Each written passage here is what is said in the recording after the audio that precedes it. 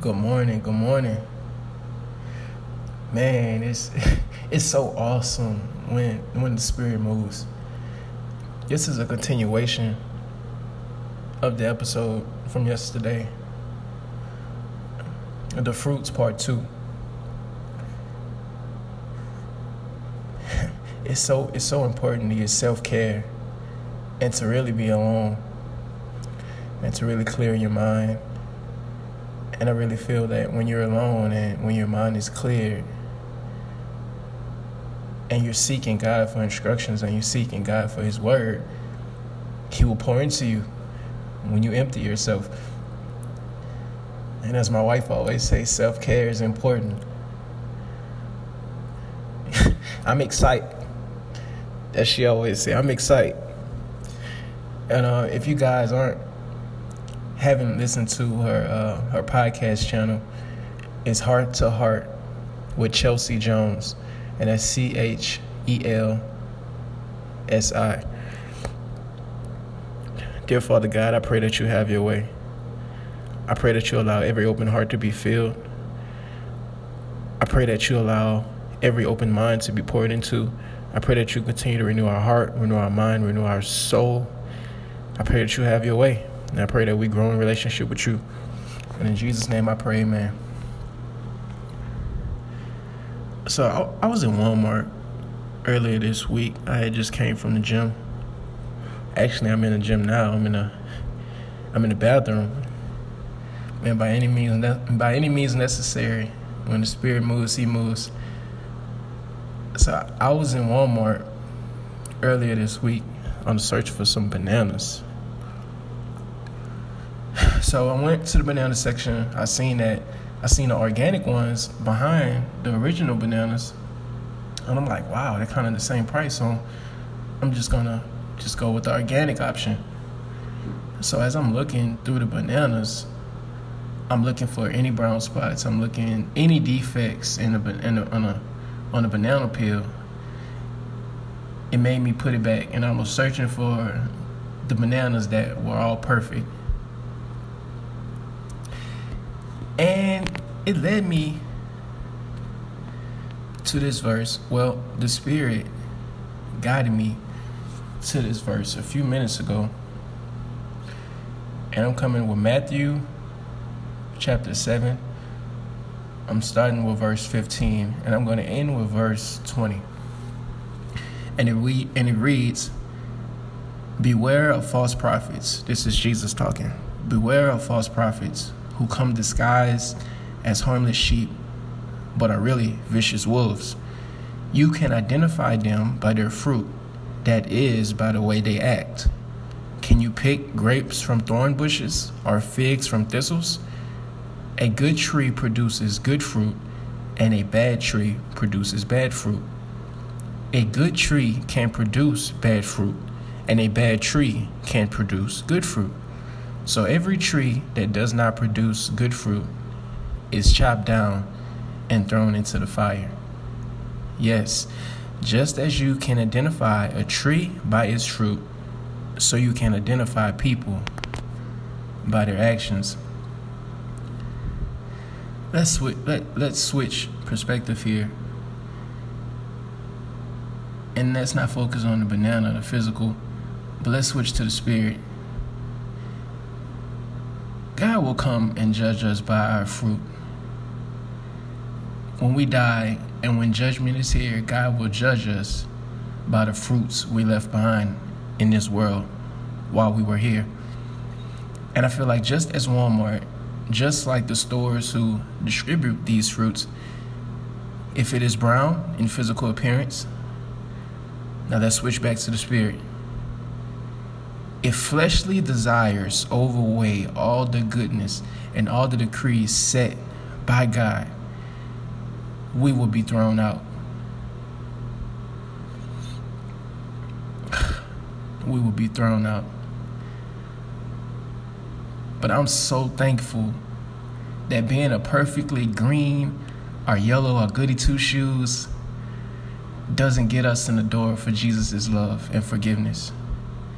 And as I spoke before in the first episode, all our weaknesses, all our stains, all of our faults, our flaws, they all qualify us in God's eyes. He's attracted to our weakness. It's like a shark to blood. He moves in when he sees weakness and that we admit that we're weak and that we need him. He steps in impossible situations. But once we're free, we must remain free. Once we make that decision to follow Christ, we then, my brothers and sisters, we have a responsibility. We have a responsibility to live a life like Christ lived. We have a responsibility to expand the kingdom like Christ did. We have the responsibility to love our neighbors like ourselves, just as Christ did. If you read the Bible and if you study Jesus' ministry, Jesus was never, ever about self-righteousness. In fact, he was all for giving honor and glory to his Father in heaven, always, always. And as the scriptures tell us, the only way we can get to God is through Jesus. That is the only way we can get to God.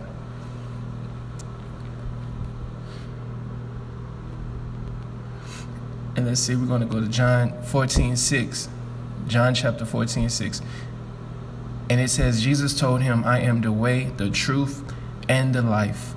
No one can come to the Father except through me. I just wanted to find where that scripture was in the Word.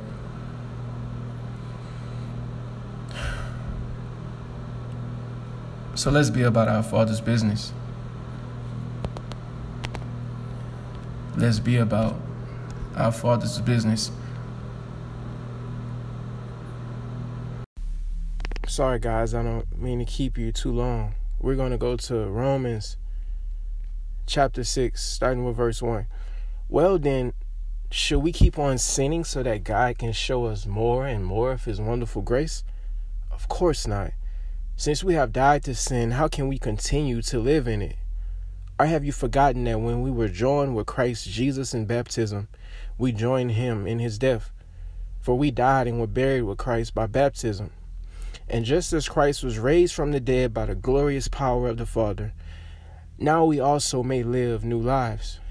Since we have been united with him in his death, we will also be raised to life as he was. We know that our old sinful selves were crucified with Christ so that sin might lose its power in our lives. We are no longer slaves to sin, for when we died with Christ, we were set free from the power of sin. And since we died with Christ, we know we will also live with him. We are sure of this because Christ was raised from the dead, and he will never die again. Death no longer has any power over him. When he died once to break the power of sin. But now that he lives for the glory of God. So you also should consider yourselves to be dead to the power of sin and alive to God through Christ Jesus. Verse 12, do not let sin control the way you live. Do not give into sinful desires. Do not let any part of your body become an instrument of evil to serve sin. Instead, give yourselves completely to God, for you were dead, but now you have new life. So use your whole body as an instrument to do what is right for the glory of God. Sin is no longer your master, for you no longer live under requirements of the law. Instead, you live under the freedom of God's grace. Amen. Amen. I don't know about you guys, but I'm tired of living in sin.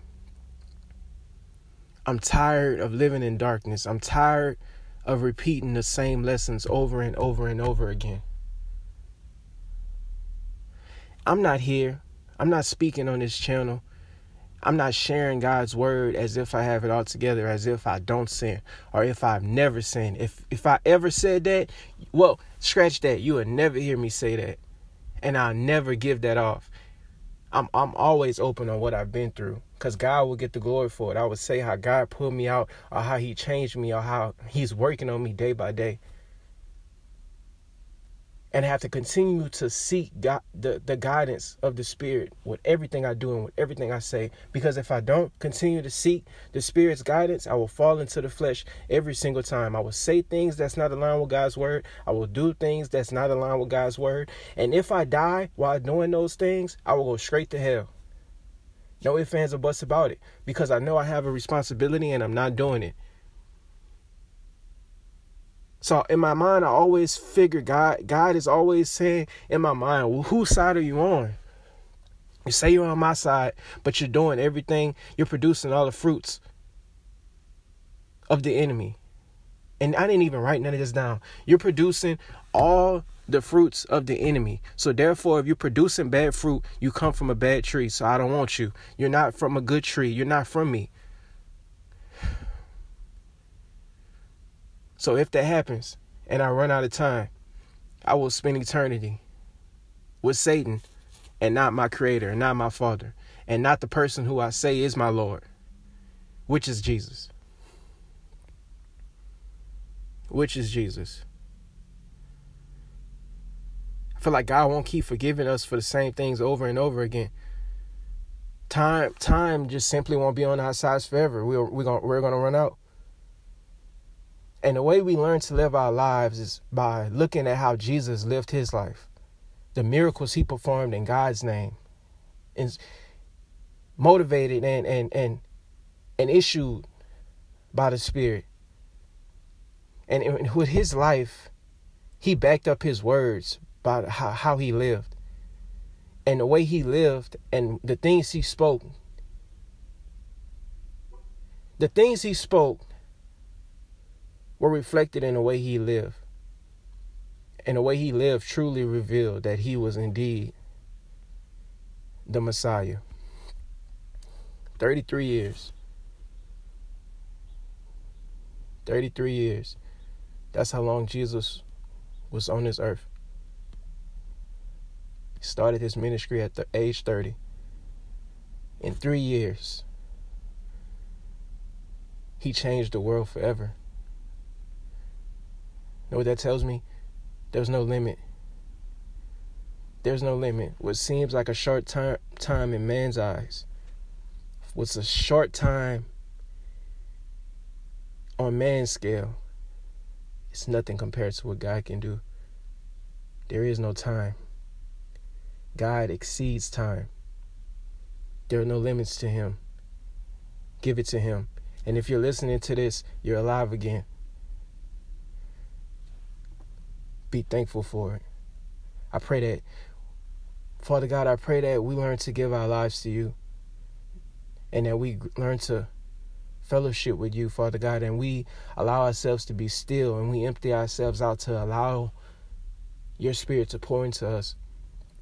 Today is a new day. And we thank you for it. I pray that we see you like never before. We love like never before. And I pray that the things we say and the things we do are a reflection of your Spirit and of Jesus. And I pray, Father God, that we use all the things that we've been through that Satan tried to use to destroy us. And we turn around and we give it to you and we use it for your glory. We thank you. In Jesus' name we pray. Amen.